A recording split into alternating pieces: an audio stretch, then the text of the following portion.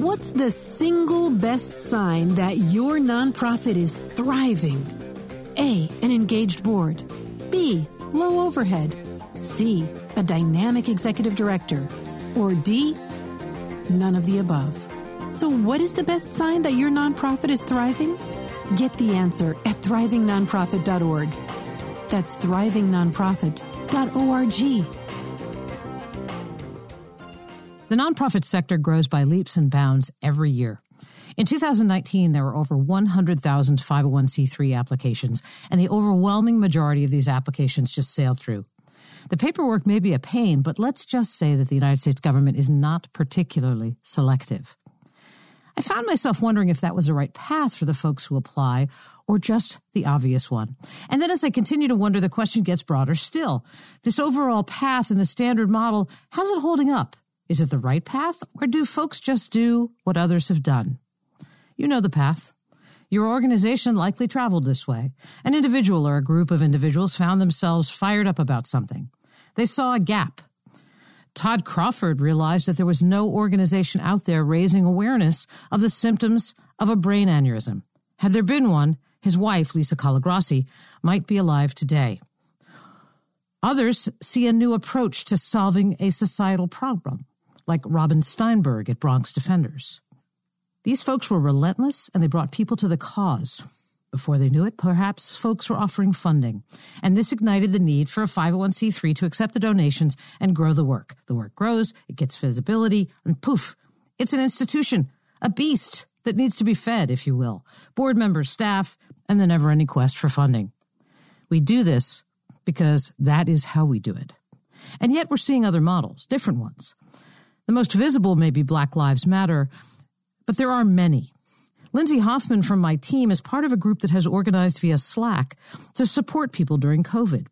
It started as a small group in Brooklyn of about 20 people. They wanted to help neighbors who could not get out during the pandemic. It's now over 5,000 folks who have raised over $1 million that's been passed through to over 22,000 households.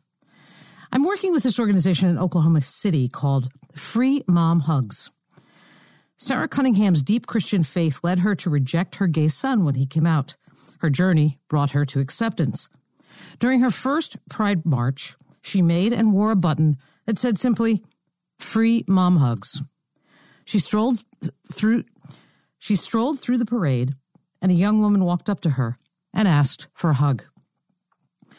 A warm hug, and then this: "I have not gotten a hug from my mom in 4 years." And so it began. A few viral social media posts, and today, over 80,000 people from all over the country are hungry to get involved. But the question is how? To do what? Could it just be an organization that hugs LGBT people from non-affirming households? Or does it have to be an organization at all? Maybe it's a movement of folks who self-organize and make choices to hug literally or metaphorically, however they choose. We're working through this with them and hoping they will be open to considering different models.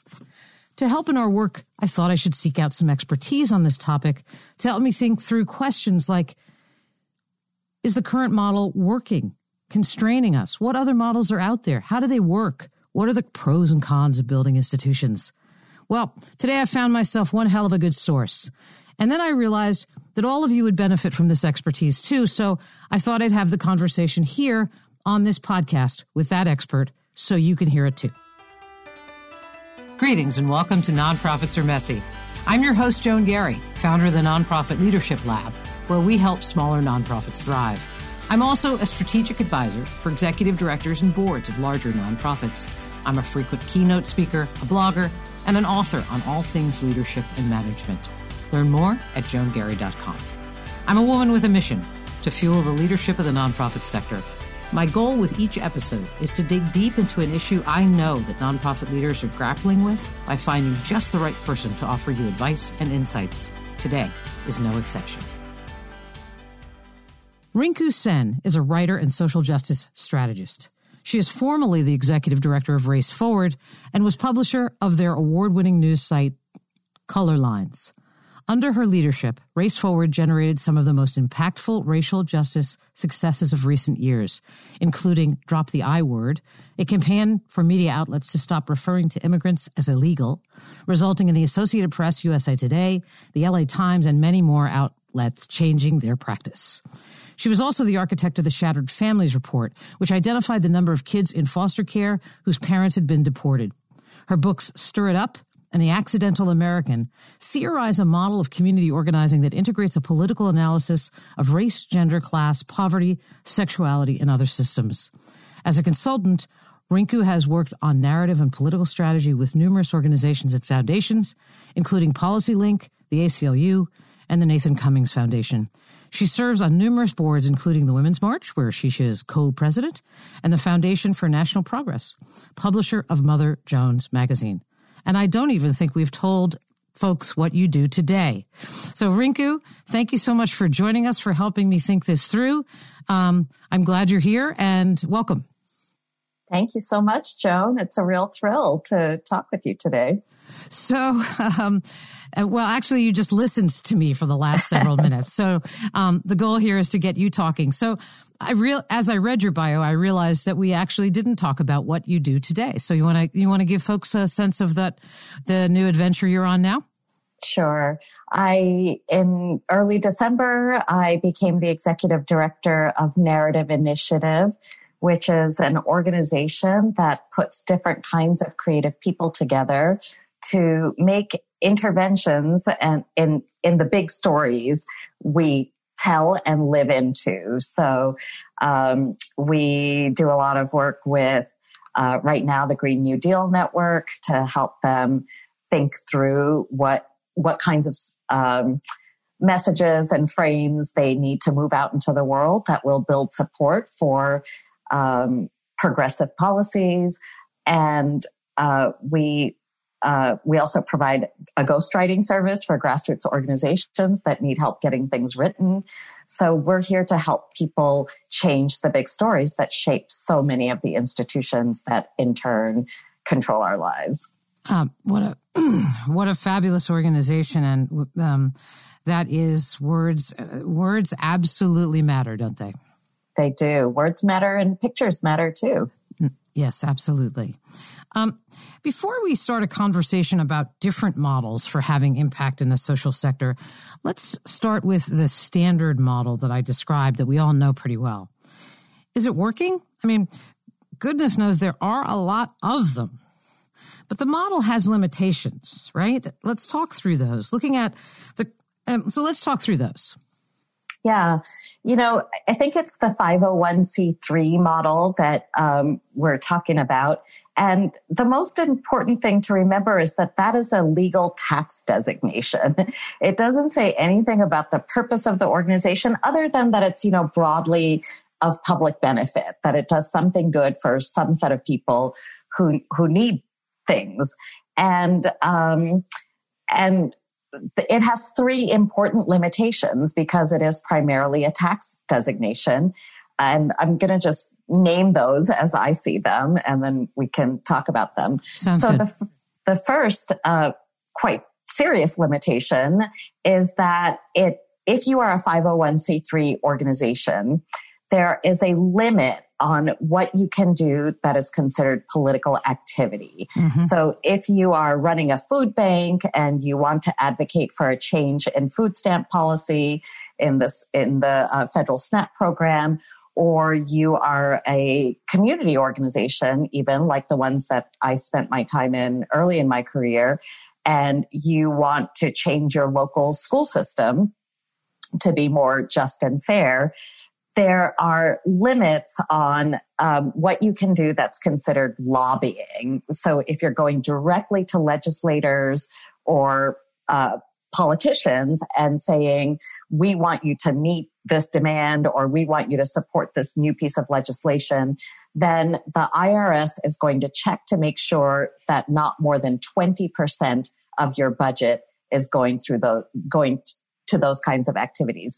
Now, it's really important for me to say 20% because there are lots of people in 501c3 nonprofits who don't do any political activity because they understand that there's some limitation, but not really how deep the limitation is.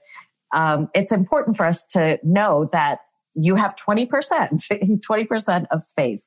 And I encourage everybody to take that space if you're in an organization that aims to do well and wants to see some policy change. Right. So, so just to clarify that too, is that a lot of 501c3. So the 501c3 status says that you can raise awareness and educate, but you can't lobby or advocate.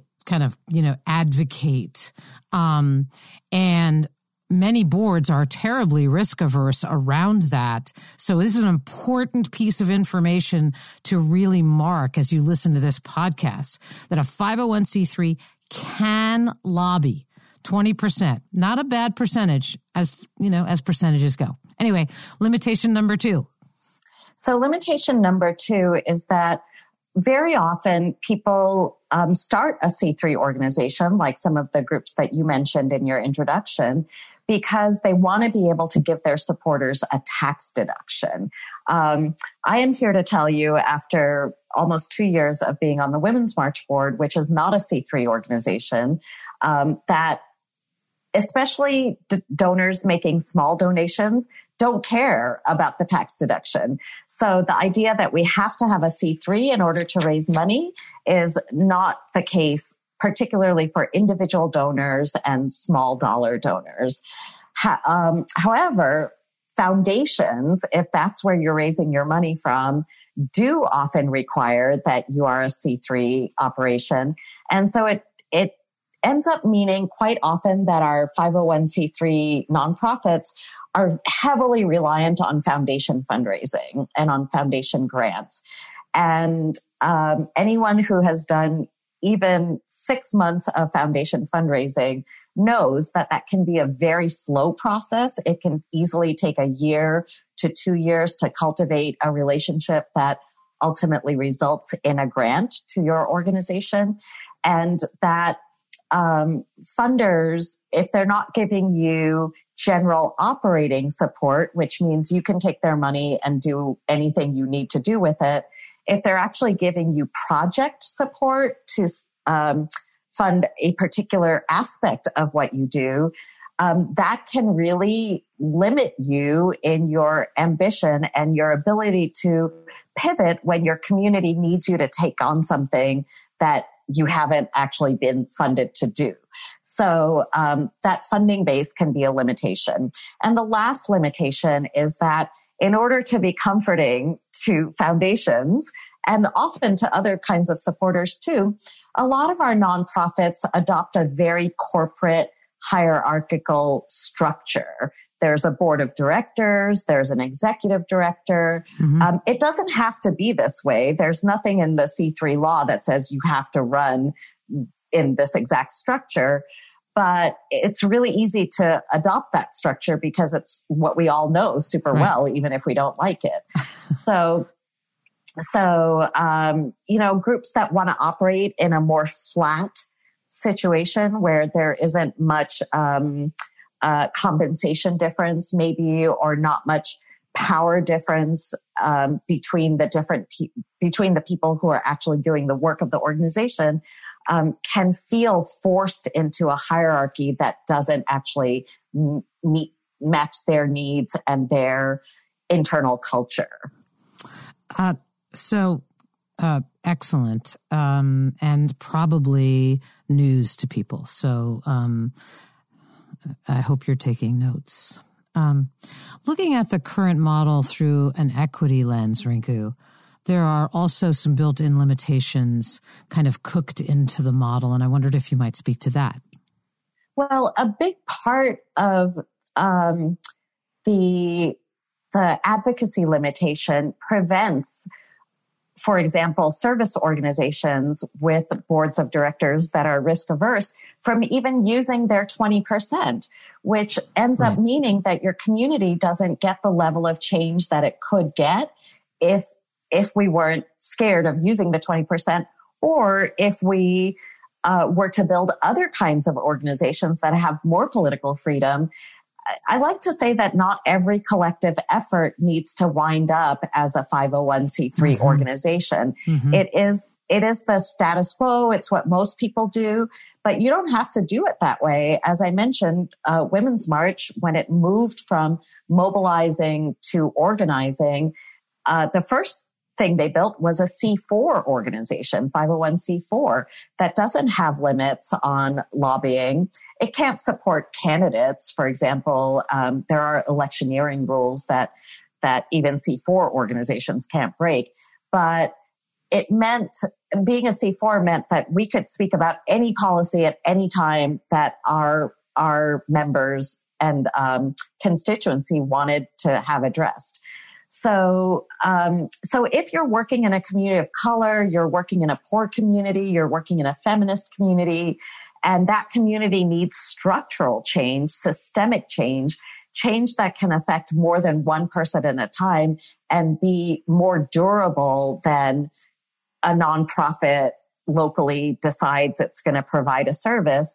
When you need durable structural change, which people who love racial justice and gender justice and liberation of other kinds, labor rights, they need organizations that are capable of fighting at the systemic and structural level, fighting on policies, fighting on regulations, fighting on election rules and the shape of our democracy. So an over-reliance on the C3 form cuts us out of those kinds of strategies quite often that communities need to have happening so that their actual material conditions change, and not just one household by one household, but for an entire community or an entire population of a state all at once. Great points all. So you talk about sort of organizing and what it can look like. And let's talk about what you're seeing in terms of organizing, and, you know, maybe talk about some kind of examples that folks might be familiar with. I mean, clearly we're familiar with marches and protests as models of organizing. And many of us remember one of the most sort of high-profile self-organizing models was different from what many of us had seen before in Occupy Wall Street. So tell us about, what can you tell us either about Occupy Wall Street, how it was, if it was organized, did the movement have a goal, and what do you know about its impact? So let's grab onto Occupy Wall Street for just a second as a little bit of a deep dive. Sure, thank you. I live in Queens, New York, or at least at the time of Occupy Wall Street, that's where I lived. Right. And I see the purpose and the goals of that movement as a couple of things. The biggest one, I think, was that they wanted to challenge capitalism as the unquestioned way we run this society. You know, corporations produce things, human beings buy things, other human beings work for maybe okay wages, maybe not, maybe survival wages, maybe not even that, to create the things that consumers will buy and that owners will profit from that consumption. So I think what they were trying to do is create a very visible, physically present way of introducing Americans to the idea that capitalism isn't the only way we can do things, and that in fact, capitalism has created enormous harm in the society and enormous harm on actual human beings. So a lot of their purpose was educational and actually narrative. They were trying to create a new narrative. I was just going to say that was what they were trying to do, is create a new narrative. And I'm not sure that their ultimate narrative worked for them that well. Well, I think it depends. And it depends on what you think the ultimate narrative needed to be. So did it disrupt support for capitalism enough that a Donald Trump couldn't get elected? Clearly not, because he got elected, and and he is the quintessential capitalist. However, what it did do was introduce a ton of particularly young activists to the idea that we could build pockets of new practice. The fact that Occupy Wall Street went on as long as it did, that New York City could not shut it down in the brutal ways it wanted to initially, because there was actually public support building around the occupation of Zuccotti Park. Right. So the challenge that Occupy Wall Street created was heavily a narrative challenge, but it was also a practical challenge in that they had to make that community functional. They had to be able to eat and sleep and keep people warm and be safe. Right. And what I think they hoped to do was prove that that could happen outside of the context of capitalism. That could happen when there was no profiteering going on, when there was nothing being sold, but things just being produced and exchanged, and that a community could be resourceful enough to gather what it needed. Now, lots of important offshoots came out of Occupy Wall Street. So Alexandria Ocasio-Cortez was a member of Occupy Wall Street. She was in Zuccotti Park, and she took that experience and moved herself into a form of change making, into an arena where, in my view, she's done quite well. There are other folks who started organizations coming out of Occupy Wall Street. Yep. And I think actually what we see now so clearly that is a thread between Occupy Wall Street and the pandemic is an enormous rise of mutual aid schemes, organizations, efforts in the pandemic, which mirror what Occupy Wall Street showed us, which is that in the absence of an effective government and corporate structure, we have to be able to do it for ourselves. We have to just keep each other alive. In fact, actually, the example I used in the intro in Brooklyn, the mutual aid Slack, that those organizers went to a training that AOC was part of bringing to communities so that they understood their own power to organize and provide mutual support. So you're totally spot on. Right. And I think another big function of Occupy Wall Street was to bring new people into the struggle for social justice and and if they weren't all new to social justice, to still introduce them to other ideas and organizations that they needed exposure to. I did a training on structural racism for Occupy Wall Street that 400 people came to. It was standing room only, mostly white, but not exclusively. And I learned a ton of things from being in that, from being in the room with those folks. And they took that knowledge and the concepts that we taught and did other things with it over the years since then. During COVID lockdown, I took time from Netflix binging to rewrite my book, Joan Garry's Guide to Nonprofit Leadership.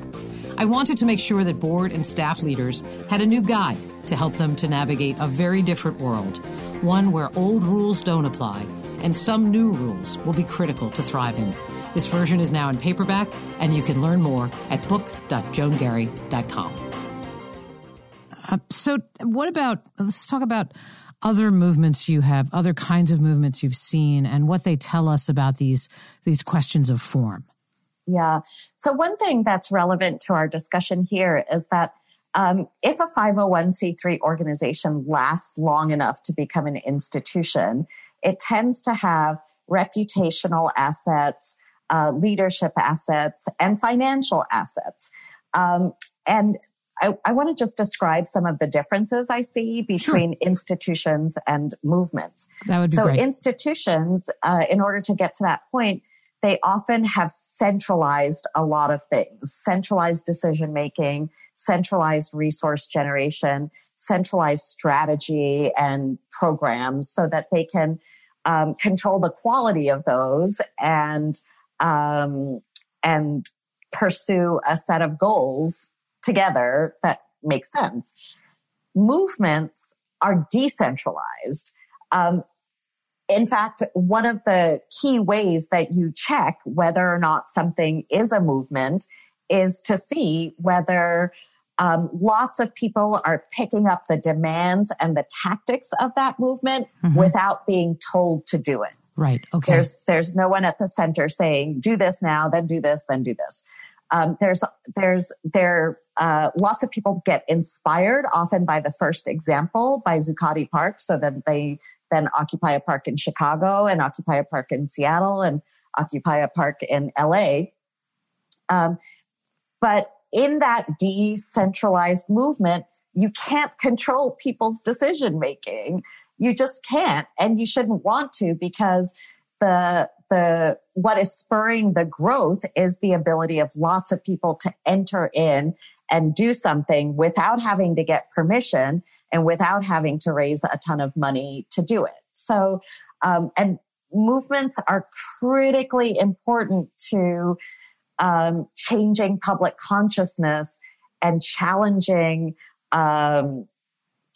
people to take action. They get much more attention than institutions do because they've created through their action a moment that you can't ignore. So everyone has to report on it. It's on your TV all the time.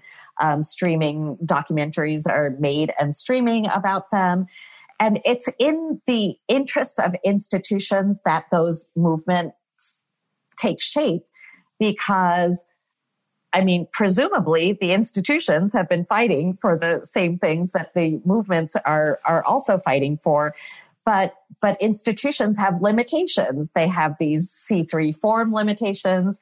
They have to answer to their funders, often a significant number of them. They're run by a board of directors. Also, institutions tend to be accountable to lots of players that movements aren't always. And together, they can make enormous change. So what I love to see is movements that get institutional support. The Working Families Party did a ton of support for Occupy Wall Street and got labor unions to support them too. So Occupy Wall Street would not have lasted as long as it did without that institutional connection.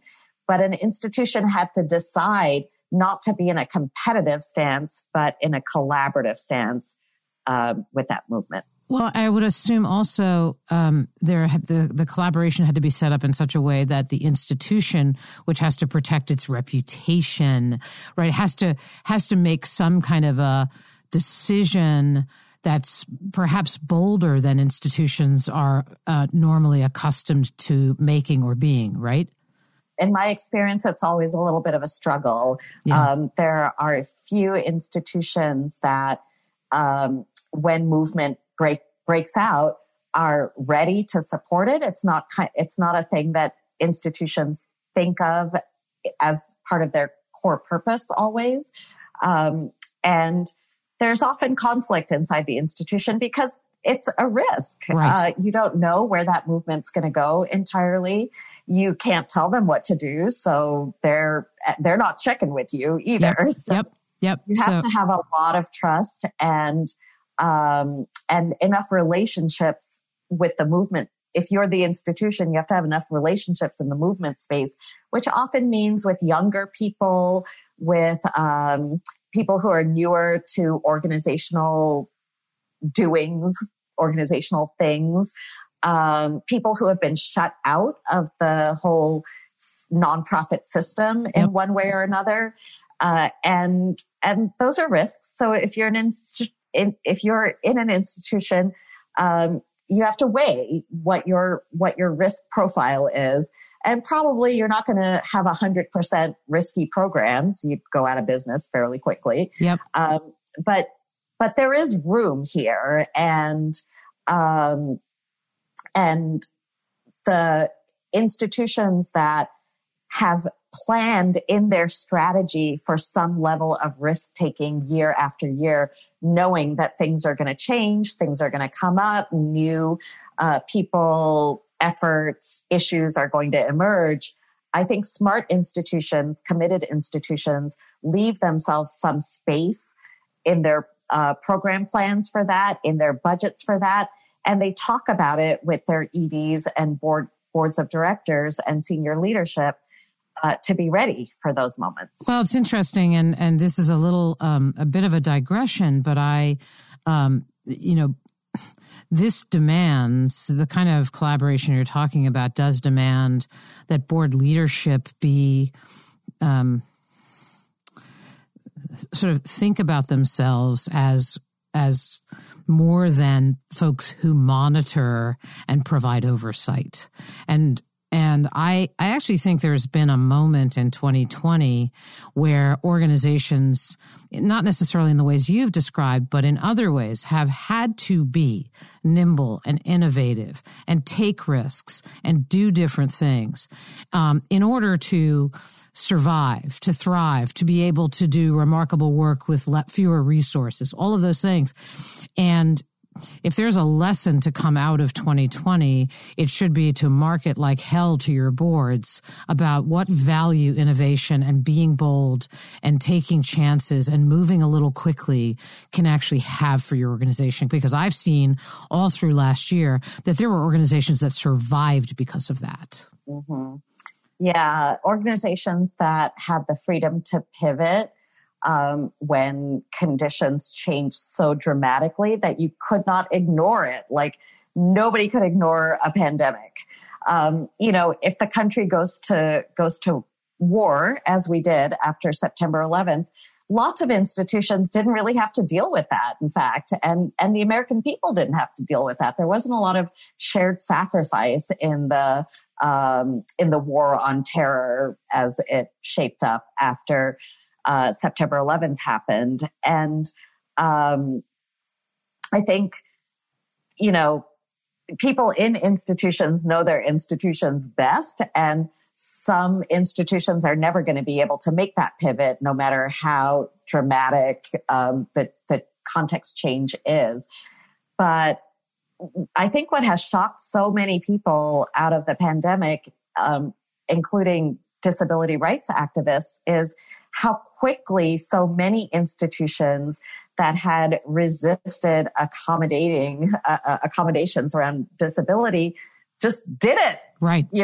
Because everybody needed it. They went to remote work. Yep. They bought people whatever technology they needed to be able to work remotely. They became very flexible with their time policies, which just goes to show you that all of that could have been happening all along. Yes. And that it's kind of it's a stuckness that prevents us from, in institutions, just meeting the needs of our people. It wasn't like no one at, I'll just use my own, Race Forward, where I used to work and be the president. We had a limited work from home policy, but we had offices, and we also wanted to be able to hire people who didn't live near those offices. So we could have gone all fully remote probably 10 years ago. And I suspect, although I don't know the daily operations there anymore, I suspect that they won't come out of this pandemic period,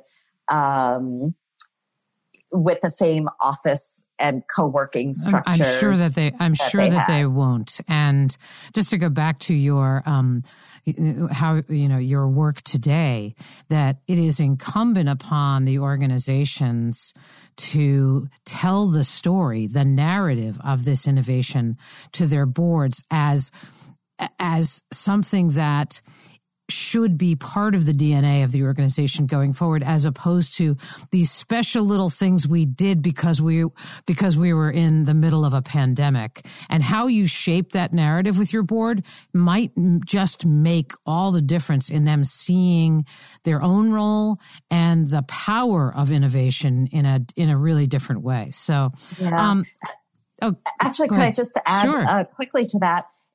When you're trying to set a new narrative, whether it's at the organizational level or something larger, some key things are you want to start with values. Why did we do this thing? Because we value the health of our people, right, and because we want them to have what they need to be able to do their work.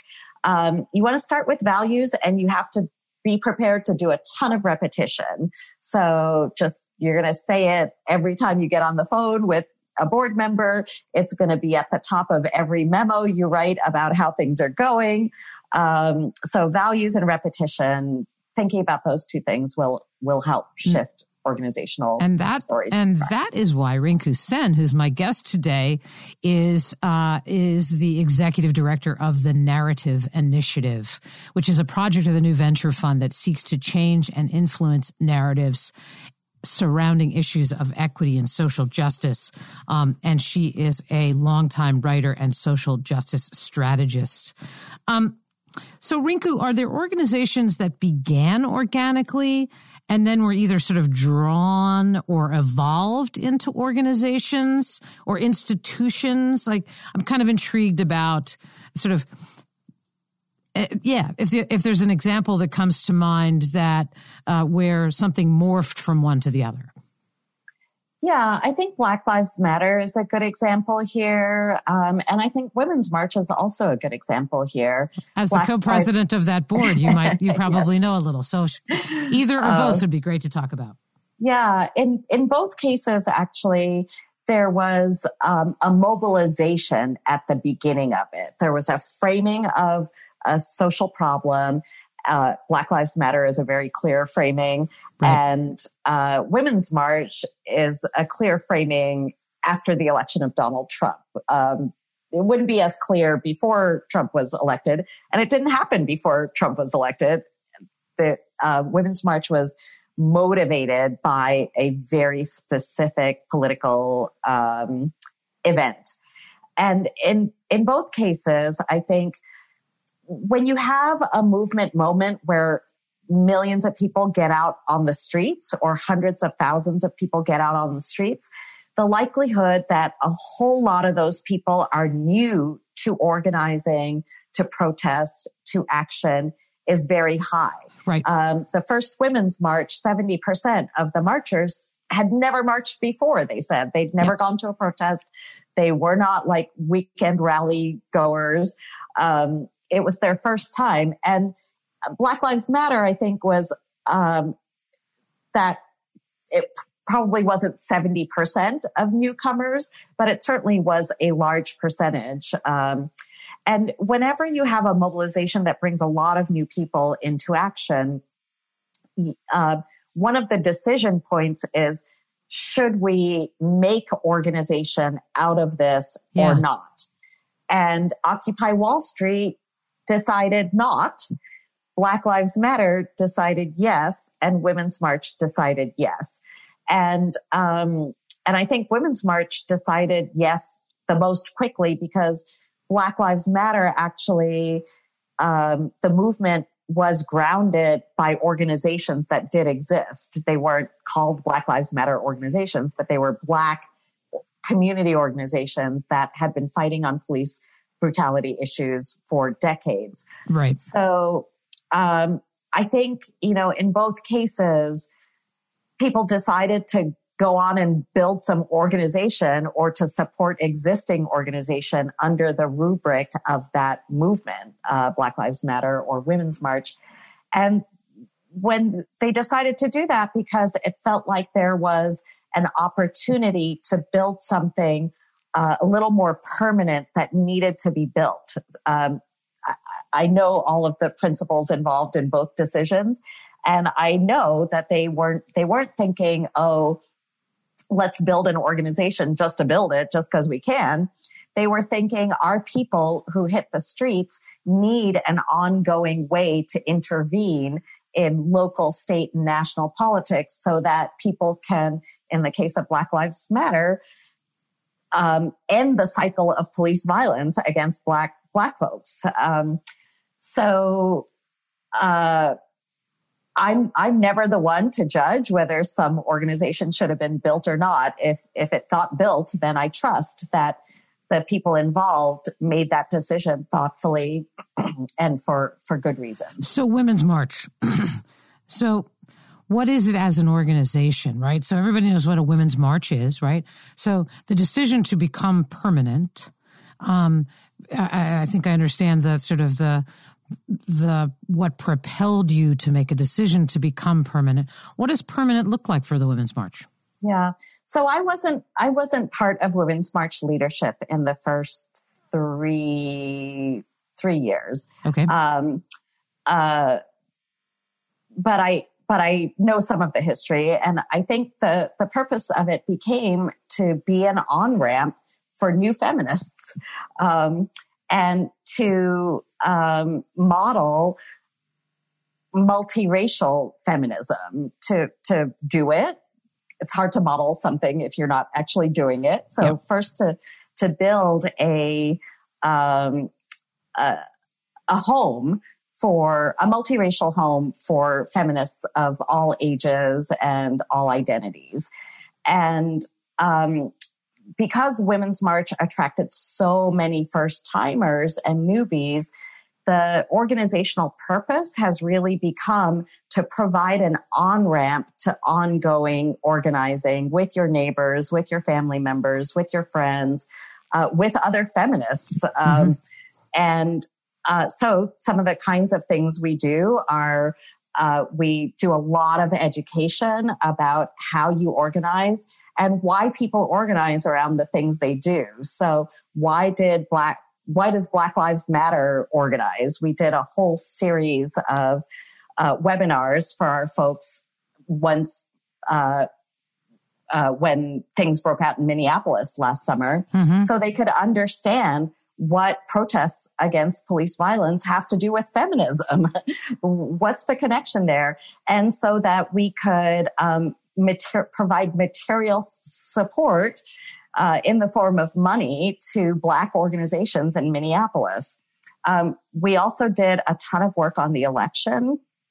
And I remember one of my friends made calls with the Democratic Party on the front end, and then during the election, and the next week she made calls through Women's March. And she told me I got so many more people willing to talk to me when I was calling from Women's March than when I was calling from the party. And I think that's because Women's March is, in fact, a credible third-party validator of good politics. So it was, we don't have a self-interest in who's in office, except that they are good for women, that they'll do good things for women. And that opened up a road to a ton of election turnout and registration that we wanted to do. And just to give you a sense of how Women's March went around the limitations, we are a C4, which means we can lobby, but we still can't electioneer as a C4. You can't endorse candidates. You can't spend all of your time and money doing election-related stuff.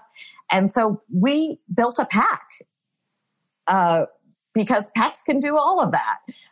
So we quickly saw the limitations of the form that we were in. Yep. Given the moment we were in, and just built something else. I think if you're going to build an organization, the reason you do that is because permanence is going to help make the work better. It's going to bring more money into the work. It's going to bring more expertise into the work. It's going to provide an ongoing home for a constituency that really needs one. Those are the reasons to formalize and move from mobilization to organization.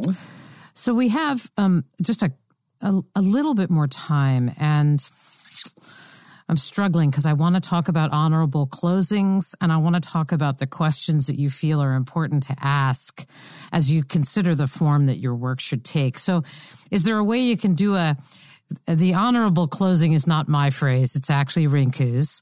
And this is, Rinku was just talking about permanence, but then there are organizations that should have honorable closings. And can you give us a quick snapshot on that? Because I want to leave with the sort of the questions folks should be asking themselves. So let's talk about honorable closings. So sometimes the organization you've built has done what it needed to do and has come to kind of a natural endpoint. The Student Nonviolent Coordinating Committee, SNCC. There's hardly anyone who knows anything about civil rights in this country who does not know the name SNCC. John Lewis came out of SNCC. Jesse Jackson came out of SNCC. Ella Baker was a great supporter from behind the scenes of SNCC. But SNCC, in its most effective period, that was 3 years. Right. Only 3 years. And yet 50 years later, we're talking about SNCC because of the effect it had. So an honorable closing to me means that you've judged that the closing is coming. I'll do the questions at the very end. And you've made a plan for closing so that you don't just have to disappear without a word to anybody about what you had been able to do, commemorating your good work and your victories. And you are in control of the closing. That's what makes it honorable. Yes. You are in control, not the state, not your funders, and not anybody but your own members and staff and board of directors. I think that's right. So let's close with the questions you think folks who are listening, who may be thinking about. I mean, you've given them so much to think about today, but the questions you feel are important to ask as you consider the form your work should take. And I have a self-interest here because I have my friends in Oklahoma City who give away free hugs. And I think that they will find your advice to be helpful. Yeah, my advice is to first ask yourself whether an organization needs to exist. I did a panel this week with Kristen Urquiza, whose father died of COVID last year in March, very close to the beginning of the pandemic. Mm-hmm. And she started something called Marked by COVID. It is all volunteer. There is no need to raise money because they don't pay anybody. And yet it is an organization. It has some permanence. It will certainly last as long as the pandemic does, but potentially beyond that. So the big question you have to ask yourself at the beginning is, do we need an organization, and for what purpose? Do we need it to raise money that people can't raise on their own? Do we need it to centralize decision-making because that's a critical function of the work we're trying to do? Do we have we volunteered so much that people are finding it hard to survive, continuing to volunteer? We need to actually start to have professional staff. Those are the kinds of questions. And it's important to ask yourself too, is there an existing organization that could absorb our energy, yes, that could help it grow from here so that we don't have to build a new one? And then if you do decide you need an organization, then think about, is it a C3 tax exempt operation? Do you need the tax exemption? Do you need political freedom? In which case, maybe you should build a C4 or a PAC because you're going to be doing so much lobbying that you need that space. Is it an LLC? Do we just need to start a business that can collect money and report on it, but isn't subject to these tax limitations, tax-related lobbying limitations? And if you're in an organization, I think it's always good to ask yourself periodically, does this organization still need to exist?